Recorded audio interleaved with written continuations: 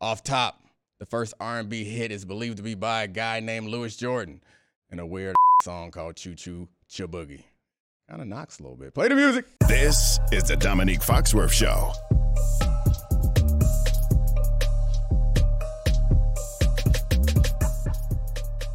What up? Today we are joined once again by, I was going to say one of my favorite people, but he's actually like one of America's favorite people. Right.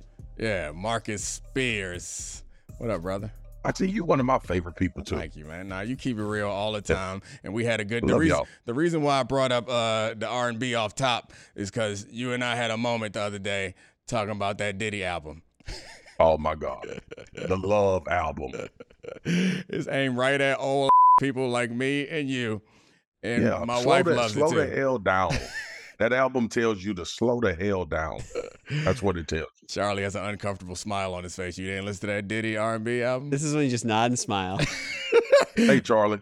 What's up, Marcus? That's one of my favorite things to get. Good hair, man. Yeah. You got some good hair up there, bro.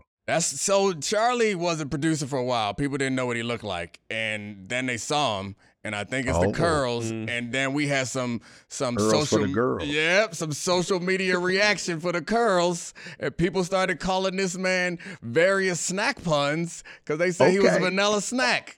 So Charlie out in these streets, he popping now. Okay. What? Am I making it up? Yes. Am I making it up? No. You're my greatest supporter. Or did they call you Snakeem Olajuwon? Did I make that up, or is that a real thing? That's. I'm not gonna lie about it. It happened. Snakeem O'Neal. All right. Snack Prescott. Snack Prescott too. But anyway, Charlie was in New York with us recently. Me and him together. The ladies call us the Snack Pack.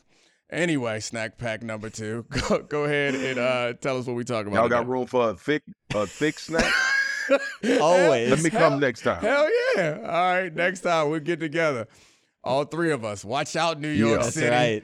Gonna be a lot of good-looking guys who gonna be in bed by 9. Oh my God. Honestly, we were in bed by 8:30 in New York. It's hysterical. With the dinner with Punk Pablo. That's right. 5:15 dinner reservation. And that is true. Yeah. That's not a joke. We had a reservation for 5:15 for dinner. 5:15. You left work and went straight to dinner. We totally misplayed it too. We had lunch at 4 and then dinner at 5:15. Yeah. All right, guys. Dumb. So we got the best football game of the season so far. I said that last week about Bills Dolphins, but now I really mean it about Cowboys 49ers. We were going back and forth on what the question is for this game, and to me, we're going to come back to the quarterbacks to start. Yeah. Which quarterback do you guys trust more on Sunday Night Football, Brock Purdy or Dak Prescott? Purdy. What? Purdy for me because it really is twofold because of his offensive play caller, number one. And then 2, like I had to be sold on Brock Purdy because we've seen a lot of quarterbacks have success in this system that Kyle Shanahan has. But watching him and watching the tape, like the end zone copies, like dude is just in full command of what they're doing offensively. And I think he's one of those quarterbacks that comes in the game with the least amount of pressure on him to be a superstar than anybody in the NFL. So with that being said, like his running back should be a top 2-3 MVP guy. Really good offensive line. What I do like about Brock Purdy though is when he's operating, it looks very surgical like, and I think you have to have that element as a quarterback if you're going to be good and really good for a long time. It has to be sustainable. The only reason I don't say Dak is because he has to. We talked about it this week, Fox TV. Dak is going to have some out-of-body experiences with how he plays in order to win this game. And the question is, will he be able to do it enough? And will he make the mistake or will he make the play? And against this team in the past, he's going to make the mistake. So I'm seeing right now. It's hard for us, I think, it's hard for anybody to make an assessment on a single player when there's so many other things around it that matter. So, like you said Purdy, but then you justify Purdy by saying all this stuff around him, which, you can't separate it from all the stuff around him. Yep. So we can't isolate the two. I guess I like you, came around on Purdy, he does improve this offense. He's not just out there as a cog in the machine. He is an improvement. But what we haven't seen from him is the longevity that Dak has. And I know we talk about Dak not having those big play moments, but he does. He hasn't had it in conference championships. He hasn't had it in every playoff game. But like I go back to, he led a game-winning drive against the Seahawks in the playoffs. He led 3 scoring drives as a rookie in that game that they lost to Aaron Rodgers when he threw that ridiculous pass to the tight end on the sideline. And he's had game-winning drives in great passes in regular season games also. So like I lean to him. But I get where you're coming from. Go ahead. This is why I love doing TV with you, because like it's very hard, and it's very hard to get into nuance and context when you got 2 or 3 minutes to talk about a topic, right? Right. If you asking me what quarterback I'm gonna take Dak Prescott. Like and sometimes like having these conversations get misconstrued that I'm saying Brock Purdy better than Dak Prescott. No. Your situations matter in the NFL more than anything, right? So when you think about talent, right? Or you look at, well, I give you the litmus test now. Look at Russell Wilson in this new iteration of Russell Wilson, as opposed to when it was right in Seattle. A great supportive defense, a running back that was going to impact the game and defense had to pay attention to. It doesn't mean Russ sucks now. It just means Russ was to be trusted a lot better because of what was around it. So I think, like with Brock Purdy, man, like we had this you remember I used to have such a visceral reaction when people say Jimmy Garoppolo is leading the 49ers to Super Bowls. It was just such a terrible thing to say. Yeah. I think Brock Purdy is a little bit better than Jimmy Garoppolo when it comes to where we see him at this point now. And remember, Jimmy went to 2 NFC championships and a Super Bowl with this football team. So Kyle Shanahan coupled with Brock Purdy, I'll rephrase. Yeah, I mean, it's why I trust it. Yeah, it's indefensible. It's obvious that what they've done with him there, and he matters to it. So we don't need to take any slights at him. But what you brought up, and again, like working together is good because it sparks things in my mind. The point that I was making and that you made better than me is that context matters. And the context of the player, the way we judge the player also matters. And I've been thinking about this too and trying to be honest with myself about this. Because if Brock Purdy or if Trey Lance did the numbers that Brock Purdy is doing, I'd be talking about Trey Lance like he was the man. Yeah. But I still harbor a bit of that Mr. Irrelevant, and I still have expectations for Brock Purdy to eventually be that guy. And the fact of the matter is, he ain't been that guy for long enough for me to have to accept this. And the same thing happens when we're judging just about anybody else, including Dak Prescott. Is like, because the Cowboys are on so much, because we judge Dak week by week, because Jerry Jones gonna say some goofy in the media every now and then, the way that we talk about Dak Prescott, and I don't think that he needs to be up there with Burrow and Mahomes and Allen, but because he's not up there, we talk about him often like he's a failure, a disappointment. That man nasty. Like dude, it drives me absolutely insane. Like when Dak threw the touchdown, I actually get more pissed off when people talk about players on Twitter than when they come at us. Yeah. Because when he threw the interception against Arizona, Dak is trash, right? And I tweeted out, I said, Dak, that is trash. Yeah. The interception. Yeah. Okay. No, rephrase, Dak trash. What? Like, in what world does an NFL player tell you that a dude don't suck over this large sample size and you don't believe it because you emotional about mistakes that he's made? Bro, it's the same thing when I'm having conversations about Josh Allen. Like when I went crazy on Josh Allen for week 1, throwing 3 interceptions and fumbling the ball. People like, oh, you just hate Josh Allen. No, Josh Allen played like okay? Now he playing phenomenal. Yeah. So now I'm going to talk about him in that vein. But to your point, Foxy, the unfair thing about Dak is every time something bad happens, everybody puts an indictment on his entire career.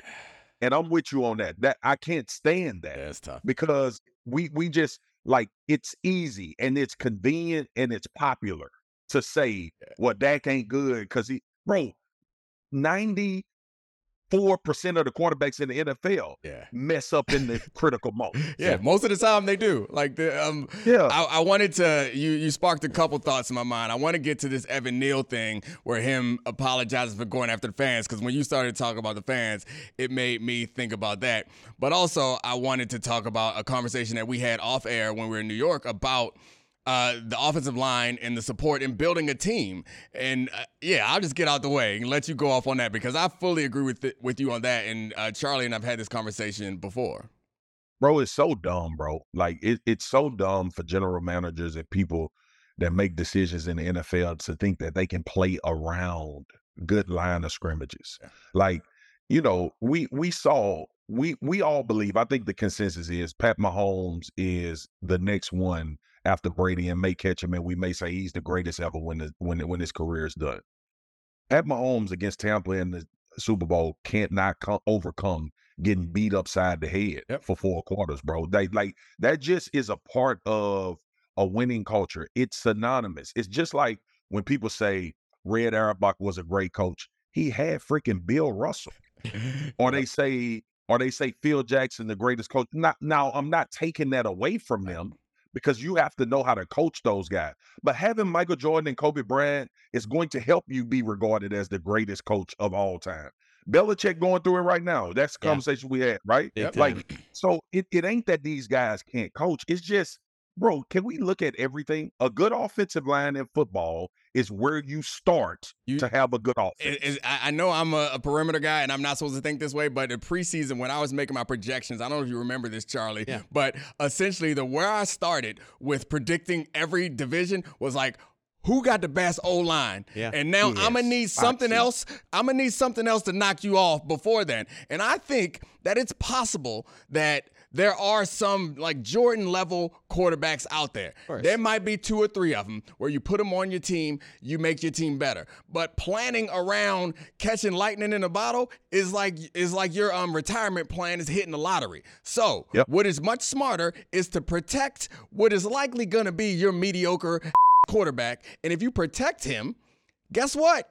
He gonna be good. When you stop protecting him, he gonna be bad. And if you have a great quarterback, you protect him, he gonna be Patrick Mahomes. If you have a great quarterback and you don't protect him, maybe he'll be good. But the thing that's much easier to find is building up a good offensive line. And the same thing, obviously, you as a defensive line and me as a corner. Boy, when Terrell Suggs getting after that, I am a much better cover man. I tell you that. When I was in Atlanta, when John Abraham was hip tossing them tackles, boy, I was locking it up.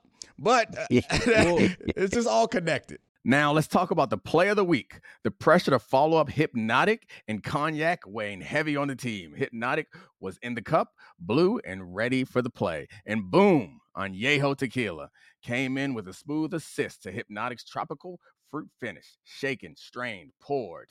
It was green and good.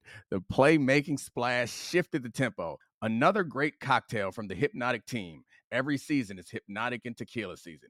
Hypnotic Liqueur. Barnstown, Kentucky. 17% alcohol by volume. Hypnotic reminds you to think wisely, drink wisely. This show is sponsored by BetterHelp. We all carry around different stressors. I do, you do, we all do, big, small. And when we keep them bottled up, as I sometimes have had happen in the past, it can start to affect us negatively. Therapy is a safe space to get things off your chest and to figure out how to work through whatever's weighing you down. It's helpful for learning positive coping skills and how to set boundaries. It empowers you to be the best version of yourself. It isn't just for those who have experienced major trauma. If you're thinking of starting therapy, give BetterHelp a try. It's entirely online, designed to be convenient, flexible, and suited to your schedule. Just fill out a brief questionnaire to get matched with a licensed therapist and switch therapists anytime for no additional charge. Get it off your chest with BetterHelp. Visit BetterHelp.com/DF today to get 10% off your first month. That's BetterHelp, HELP.com/DF. It's super connected. I mean, we're seeing that more and more with better edges in the league dominating more and more. But I want to I want to pull this back a tiny bit to the Cowboys, because what you guys are talking about with the lines and stuff, I think that might be really interesting for the fact that they aren't scoring touchdowns in the red zone this season, and they were like the best in the league at scoring in the red zone last year. And the 8 Cowboys TDs on 85 plays is a 10.8% touchdown rate, which is 30th in the NFL. How much of that is Kellen Moore? How much is that is an aging offensive line? How much of that is the skill group not being as great as we think? Or where do you guys fall on this Cowboys offense? Because I think after the first couple of weeks, we thought they were playing really well, but that hasn't borne out in the larger sample size of numbers. This is the thing Chris, that's a great question. You asked, like, there were 2 drop touchdowns in the first game of the season by tight ends, which would completely change your percentages. And we'd be like, oh, they not that bad, right? Or you get a situation where you throw a fade to CeeDee Lamb and he's arguing about the call before he actually tries to make a play on the football. I've always contested this, right? Like, so if you have a really good offensive line, you're going to be good in the red area up to a certain point because you know that you can get physical and push the ball in the end zone. But Foxy knows this as well as anybody because we played at a time when Calvin Johnson played football. It is players over plays in the red zone, okay? Yeah. It ain't no damn scheme. It's a small area to operate. You got to have players. That's why DeAndre Hopkins is still a very needed guy in the NFL when it comes to, all right, he out there, throw it. Okay, those are the things that people. So the game is not, and we had the conversation about the analytics last time. Mm-hmm. The game is not played in the numbers in the red zone. Like, it's easy for us to look at the aftermath of it and say, well, they suck in the red zone. Let's actually look at what's happening in the red zone. So from a defensive perspective, what the thing that scares me the most is giving up the big play. Right. So when we're out in the field, I mean, I'm a little bit hesitant about everything I do because I don't want nobody running past my. It gets a lot easier in the red zone because go ahead, run out the back of the end zone if you want, which is why Marcus is saying, like, the plays can only take you so far. And you think about the Chiefs, they're a good example of both. It's like they have some creative stuff that not too many people see, and that's how they get touchdowns here or there. But they also have players, and it's not just the physical ability of the player. If you saw a couple weeks ago, Travis Kelce went the wrong way on a route intentionally because he has a connection with the quarterback. Not all players have that latitude. Not all tight ends or quarterbacks have that connection. And that is just evidence that one of the best offenses we have ever seen, y'all going to have to do some weird down there to score sometimes. You're going to have to figure it out. You're going to have to figure it out. You have to figure it out. And the Cowboys haven't figured it out. Look at Buffalo, Miami, and the touchdown Diggs scored. Mm-hmm. That's improvising, bro. That's just a player making a play, him and Josh Allen. Yep. So, yeah, I'm like, players over plays for me in the red zone is how I was, like, brought up in the NFL. Like, either they going to block your and run it in, or you gonna be a good enough defensive back to cover this fade or be man-to-man out there on the corner and you're going to make a play. Yeah. It never was where they going to out-scheme us and score. No, you ain't. What do you think, Chris? Personally, I think Kellen Moore might have been better than we think. Yeah, I mean, maybe. I don't know. We can find out soon. At least in the red zone. It's not. I got one. I'm with you, Chris. I have such a hard time with Kellen Moore because people think I don't think Kellen Moore is a good OC, right? It's like this. It's like dating a beautiful girl and 99% of the time you with her, it's phenomenal until she fart when y'all having dinner.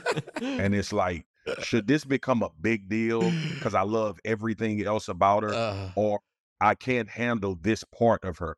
Kellen Moore loses his mind in critical situations. That's the only, and he has to grow. He's young still. Mm-hmm. He has to grow to understand, like, bro, you know what? Maybe handing this ball off, and if we don't get a first down and punting is a good idea, as opposed to throwing it out of bounds 3 times in overtime. I'm still not over it. Go ahead. I'm sorry. I mean, the last time we saw Kellen Moore call a play against the 49ers, Zeke was playing center. So not great. He did lose his mind. So to close this out, do you guys think that, Dak's been sort of haunted by the 49ers defense? Is this the game where it sort of flips a little bit? Is it less pressure because it's not you can't ask Marcus this question because I know that his heart is with the Cowboys. So he's going to either do one of two things. I know he's not going to lie to himself. He going to try to reverse jinx it. He going to be down on them and so that y'all can't hurt him that bad. I want to be wrong. I believe that he will. I believe that he will. I believe that this is the game that he proves to everybody. Something that we already know is true is that he is capable of beating the 49ers and he's capable of playing well in big games. The best representation of how unfair the conversation around Dak is, and I'm not saying he doesn't deserve criticism. I'm not a complete Dak apologist, despite the fact that Greeny suggests that we cousins. But the depiction of it from last season, that man went bananas on the Bucs in a playoff game. We're coming in the playoffs, and they're like, Dak don't do it in a playoff. That's not what I'm talking about. It's just the specific matchup. I'm saying, this is a tough matchup. I already answered that question. I just was going back to something else that I wanted to relax, Chris. Your name ain't on the show, Chris Kravitz. My name's on the show, Christopher. All right, so the point I was making is that I hate you. The conversation around the show. I'm being gaslit in so many ways right now. The conversation around Dak was he can't perform well in a big game. He went nuts in a big game. Then he didn't do well in a big game. But like all quarterbacks go up and down in these situations. You're fighting ghosts the right now. suggestion is that he's not capable of it. All right, I'm done. I forgot. Oh, right, I did want to talk to you about Evan Neal. Unless you had something to add on that. I didn't know if you had caught up with it. I love you, but you were the ultimate Dak apologist just now. Okay. I appreciate it. Chris, I accept to it answer from your you. question, Dak has been against the 49ers, and he doesn't need to be Sunday. All right, my cousin. All right, y'all get off his back. All right. Get off cousin Dak's back. Right. Thank you, Marcus. That's all I was trying to ask. Did you want to get to the Evan Neal stuff or not? I don't know. Did you have any thoughts about? I don't know. My feeling was, so Evan Neal said the fans should boo louder, and he called them burger flippers and like they don't know what they're looking at. I found it kind of interesting because it's a funny dynamic where and then I guess it was Don LaGreca went off on him and said like the fans pay your salary. That's always annoying to me. But I guess my point of it was kind of like maybe he shouldn't have said it, but he ain't wrong. Y'all don't know what you're talking about. Shut the hell up. But y'all don't got to be fair weather fans, but y'all can be fair weather fans. But passing judgment like you know what you're watching to me is tough. Yeah, it's tough. But I will say, you know how I am on this, man. You tapped into my sensitivity a couple of years ago and said, hey, man, you need to be a little bit more sensitive to things that happen because everybody don't think how you think, okay? And I get it. Helping each other grow, baby. The only issue I have with Evan Neal is that now you've let them know that you listening and they can get to you. Like, that's the only issue. Us being pissed off about what fans saying is an age-old tale in the NFL because, honestly, half the time they don't know what the hell they looking at, okay? But the problem is now when they focus on you and that defensive end run around the corner and kill Daniel Jones, it's going to elevate. The noise is going to get higher, and there's more emphasis put on you messing up as an individual than anything. By the way, he's not playing great, okay? So this was absolutely not the time to say anything back. But, hey, man, you know, sometimes it gets to you. And this is my sensitivity training from Foxy. Okay, he's young, and can't expect these young dudes who pay attention to everything that's being said not to have the emotional response at some point when it gets too heavy on. Yeah, you can't let them know that you're listening or that it bothers you. But it is funny him saying that it doesn't matter what they say, while obviously showing that it matters what they say to him a great deal. Yeah, it just kind of annoys me. The funny thing, and there is no answer for this, but the funny thing about it is it kind of makes me think about like who is like on top in this hierarchy. And we often think about like celebrities, like you pay to go see Beyonce because you look up to Beyonce and you love her, but you also paying her to sing and dance for you. And if somebody walked up to me on the street and said, sing a song, dance, threw some money at me, like I would not feel respected. So it's like, you wouldn't respond with how much? No, at first I'd be insulted. Like, no, you're not just going to throw the money at me and tell me to dance. And so like, this is like the same situation where these fans feel like they are above Evan Neal, and Evan Neal is very much thinking like, nah, you below me. Shut your mouth. The sentiment that I work for you is when I get sideways with fans. Yeah. I don't work for you. Like, And honestly, the conversation that I'm having with my coaches in this building could be completely different than what you think is happening. So yeah, hey man, listen, the fans, here's what the fans do for football. And I've always said this even when I played. What they do for football is make it important to the rest of the world. Okay? Because they watch the emotional attachment that true fans have to football, and they like, damn, I wonder. Hey, I ain't gonna lie. I watch soccer a lot of the times to see the stands. Oh, they Them nuts. people be going nuts, dog. They got Like- they got what are those things? Flares in the crowd and singing Yeah, songs. bro. They be having street fights about and it. they make the atmosphere. And honestly, bro, like I think it's almost like social media. The negative ones always are louder. Most fans are supportive. Yep. I will say that. It's but sometimes, man, you got to get that get back. Yeah, most of them have perspective and they recognize that this is a game and that flipping out on players is not worth it. Y'all here for entertainment, and we did miss them. The pandemic, the games felt real whack when there was nobody in there yelling. But yeah, y'all here for some entertainment. Enjoy yourself. All right. Speaking of enjoying ourselves, thank you so much, Marcus, making this happen. I'm gonna keep using you till you tell me I can't no more. So I appreciate it. You know it. I see you in a couple weeks, maybe. You know it, brother. I got you. All right. Appreciate you, Chris. Yes, sir. Y'all take care, man. Bye. Hi, it's Mike Greenberg letting you know ESPN Bet is ready to take you through all the biggest sports moments this spring. The official sportsbook of ESPN has exclusive offers and markets from Scott Van Pelt, Stephen A. Smith, and me, plus many more. From the playoff intensity to finally getting out to the ballpark, there's no better time for sports fans. Sign up today. New users get a bet reset up to $1,000 in bonus bets if your first bet doesn't win. Download ESPN Bet today. What a play. Must be 21 plus and present in select states. Gambling problem? Call 1-800-GAMBLER. Terms and conditions apply. See app for details.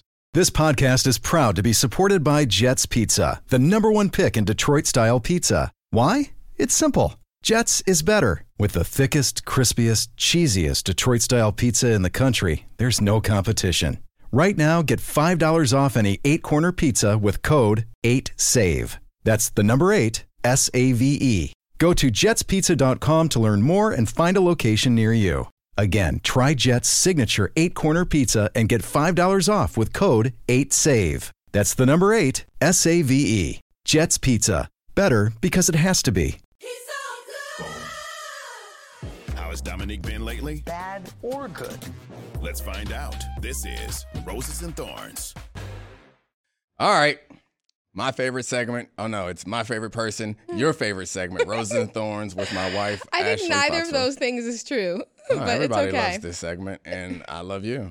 I know, but you already told me I'm not your favorite person. You are. I didn't say that. I was being coy for our young. You're so coy and cute. You're my favorite in the whole I earth. think I should be. Like, I get are. we love our kids, and if we had to save one of our lives, we'd be like, cool, you've had a good 40 years, 39 years. We would save our kids' lives. But, like, they were given to us, and we chose each other. I got dark quicks. Why somebody got to die? Anyway, Serafina, lighten this up. What you got for us this week? Hey guys. Serafina. Hey. So this week, we're going to talk about marriages, as we talk about most weeks. But hey. It's a thing. We're just holding on to ours. Let's keep talking about them. Yeah, very specific topic today. So Brene Brown is a researcher and best-selling author. And a clip from her appearance on the Tim Ferriss show back in 2020 is recirculating on the internet, where she talks about how marriage being 50-50 is BS. Instead of going 50-50, so to speak, she says her and her husband tell each other the levels they have in terms of energy, investment, kindness, etc. during the day. And if one person is at a 30 and the other person is at a 70, then the partner with the most energy takes on more household responsibilities like chores and whatnot. If they're both gassed and let's say at a 30 apiece, she says they sit down and try to figure out a plan of kindness towards each other. Give me your thoughts. Yeah, I mean, I think I want to hear what Ashley has to say first, because I think my first reaction to this was like, oh, yeah, it makes sense, works for them. But the more I think about it, the less I like it. For me, it does not work. And I'm not trying to sound like some girl who's like, oh my God, I don't like numbers, I don't like math. But I don't think about things that way. Like, in terms of like quantifying things, that's just not how I think. Even like our kids are often like, well, let's rank things. What's your favorite? They ask us a question, what's your favorite something every day? And I just hate that. That's not how I think. And so I agree that marriage is not 50-50. Like, I think Michelle Obama said it a little bit better, where she was like, there are times of your life where one person maybe is giving more. But even then, it's assuming that you can quantify things. Like, we're giving different things. Like, when he's in New York in the beginning of the week, he's waking up at 5 a.m. to get on Get Up, and he's worried about, X set of things all day. I'm waking up at 6:35 to deal with the kids, and I'm worried about Y things all day. Is one of us giving more or less, and so I just think, like, with marriage, I feel like we have at all times, like, a bunch of different colored balls up in the air on different planes, like, and as long as they're all being caught by whom, it doesn't matter. Like, they're being caught. And maybe I'm thinking about this differently. Yeah, I think you and I guess this is good to know, because we've never had, like, a conversation about this explicitly, but I feel the same way. I think I'm more likely to quantify things. He loves to quantify. I'm more comfortable with, like, the idea, the concept in general of keeping score. But I don't think of us as, at least the way that she presents it to me, it sounds like you are in opposition to your spouse. And I wouldn't think of it that way. I think of us as being on the same team, and we are up against these kids. We are up against these bills. We are up against the world. We are up against whatever is going on. And, like, that's how I think about it. And if you are in the course of whatever competitive endeavor, sometimes somebody gonna make more plays than the other. And it doesn't matter as long as you get the win at the end of the day. Sorry to go sportsy on the sports show, but that's how I view it. I like it. And yeah, go ahead.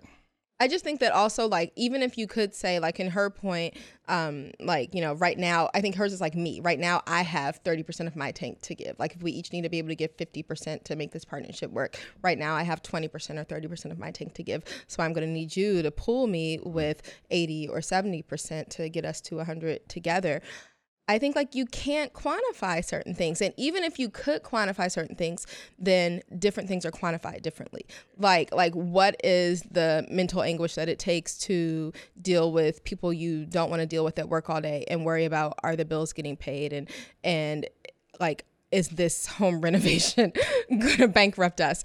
Versus what is the mental anguish that it takes to be able to communicate with parents and teachers and administrators at your kid's school while dealing with your kids and standing up for them. And so even if things were quantifiable, I think they're the different things, tasks or asks that go into a marriage are quantified differently. In her defense, I would say that the point isn't to fully quantify. The point is, it's a way to create some sort of communication and put all the cards on the table. But I will say, for me, the times that I've ever felt like not great about our relationship are because I am quantifying those things and I'm, like, trying to keep score, and I have expectations that aren't being met, and I start thinking, well, I do all this and why don't you do all that? And I think the tough thing about that is I'm me. So no matter what I'm doing, I'm going to view what I'm doing as more valuable because I'm looking at life my way. And I was thinking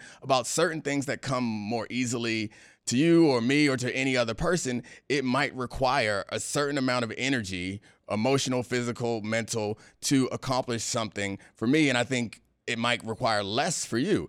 And I believe that while we calculate when we're keeping score, quantifying other people, we calculate their output. I think they calculate their effort. And I think it makes it really hard to That's deep. I think it makes it really hard to understand. I'm being mocked right now, but I think it's really hard. Like, I want you guys to rewind it and play it again. Like, slow it down.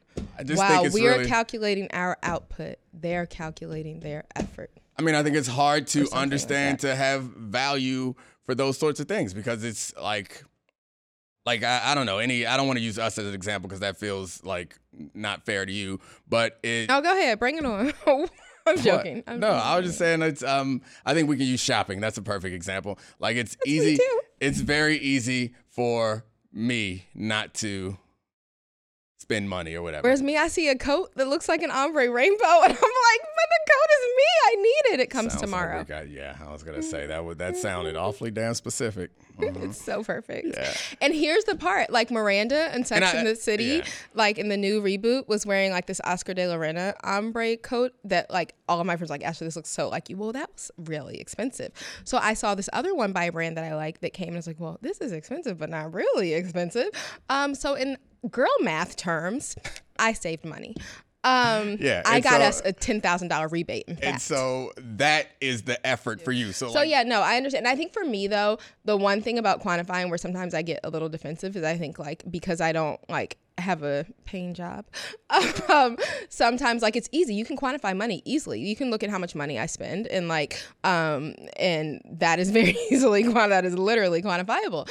And so I look at, and he's, like, works, and he's also a good dad. Like, and obviously he doesn't necessarily do or have the capacity or the time or the not having to travel for workness that I have to be present for our kids in some of the ways that I can be. But it's like, well, how do you quantify that? Like, how do you quantify things like when is hard for you, I'm always going to be strong for you. And both of us, I think, do that in different ways for each other. Like, they're just certain things. Like, how do you quantify being the one that, like, even as one person is maybe moody or sullen, the other person stays cheery and maintains joy in the relationship? How do you quantify that? Especially when, as it's happening, not everybody can value it. Like, there are just certain things that you can't quantify. And so I think Michelle Obama explained it a little bit better, no offense, where she just, like, at times, like, one person is going to sacrifice more or give differently, and not even like overall perhaps, but in certain ways, like than other people will, and so, or than the other, partner will.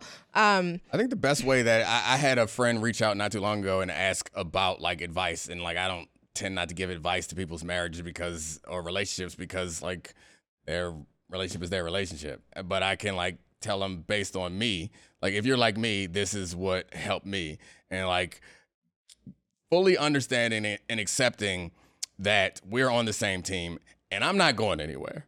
Me neither. I was just saying that making that commitment and also trying your best to remember that your partner has best intentions in mind and that whatever they're doing to upset you is not their intent to upset you. Just try to remind yourself they are doing the best that they can. You're doing the best that you can. You are both trying to win. Whatever it is, and maybe you don't look at things as win or loss, but in me, it helps me to think we gotta be, and I talked about it this year because we got the renovations, we got a lot of stress about school with our kids, we got a lot of things going on. I'm gonna start traveling, and the pandemic's kind of over, so all that home stuff. So like before fall started, I said to you, like, we're really gonna love each other at the end of fall because I expected it to be really hard. And I looked at it like, all right, this is a challenge. It's gonna be tough. I don't think you looked at it that way or appreciated the way that I was looking at it. But that's the way that I thought about it. And that's like, no, but we're together. No matter what, it's gonna be hard on us. And we're gonna be annoyed with each other at certain times for this. But I ain't going nowhere. And you're not going nowhere. And we're going to make this shit work. And not like we'll just live unhappily together, but like I think we realize that ultimately like we can be happier together than we could be apart, like separating. Like with him, a lot of your complaints will be like, you spend a lot of money. Like he'll be happier with me spending a lot of money than giving me half, honestly more than half, because I would take child support too, of his money. So like just stick with me and love me. I mean, that's not the math that I was doing, because honestly I think that I personally would have he's like, I would have a tiny apartment and I would be alone. I'd be happy. I have an Xbox, but I'm saying it's not about internet. money. Like it's not about the things that upset you. Money's upsetting you. Like you are happy. I think we make each other happy and we want to stay together. Cool. All right. I don't know how long we going, but probably too long. Anyway. Okay, I actually have a rose. Okay, actually I have a thorn too. My thorn is that quickly. The Hugger Bros are now 1 and 2. They have really, it seems like, talented players. So I'm wondering, is it the coach? It is. But it's okay. Fully it's okay. accept that it's the coach, yeah. It's like, but also like the Rose is that the Hugger Rose is my son's football team that Dominique coaches. The Rose is that the kids are like growing in a lot of ways, like emotionally. So I think that's great. Like you're teaching them so Everybody much. makes the playoffs. We're using the regular season to learn and grow. We'll be that's all what right. That's what everyone says, right? Every coach says.